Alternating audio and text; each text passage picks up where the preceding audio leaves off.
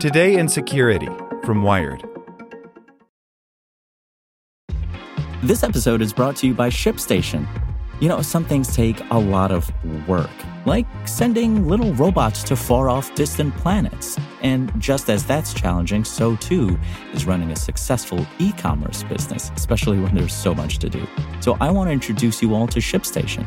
Now, I love using ShipStation because of its easy-to-use dashboard, which makes managing orders and printing labels a breeze and super smooth. Oh, and the customer service is just out of this world.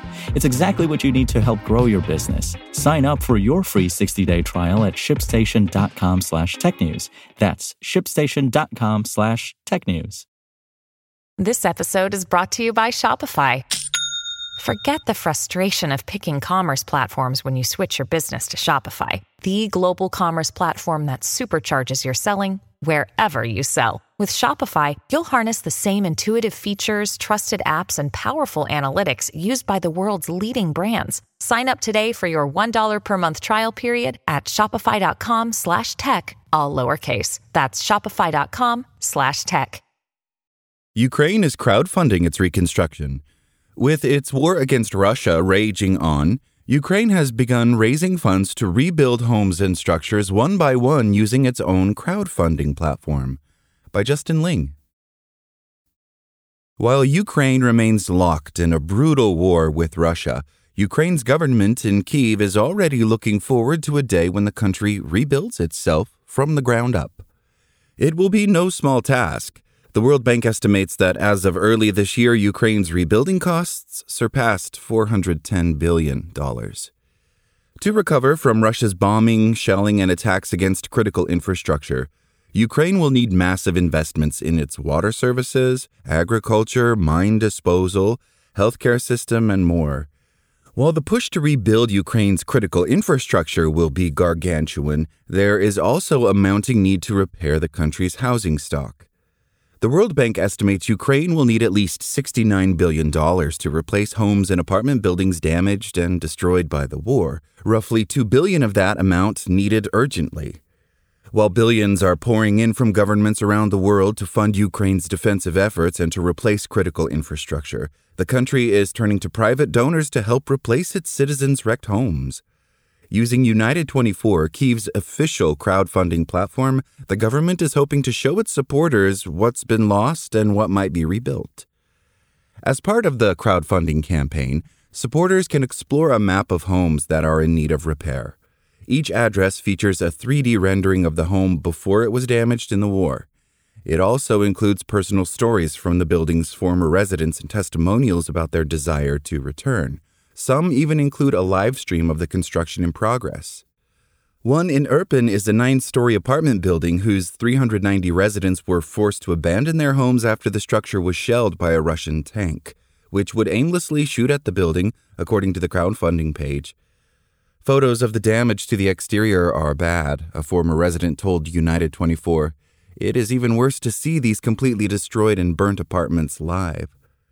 Another, a brutalist apartment block in Borodianka, was devastated by airstrikes and mortar shells. Some of its residents stayed in the building through the frigid Ukrainian winter, having repaired a hole in the wall themselves. In Hostomel, a huge apartment building was damaged by a Russian missile before being occupied by the invading soldiers. The Russians mined the area before leaving, according to Kyiv. Alyona, a former resident, explained in a statement supplied by United24 that she hasn't given up on it.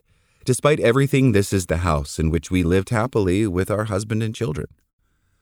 The new fundraising appeal comes amid a certain tiredness from donors, as Ukraine's finance minister put it.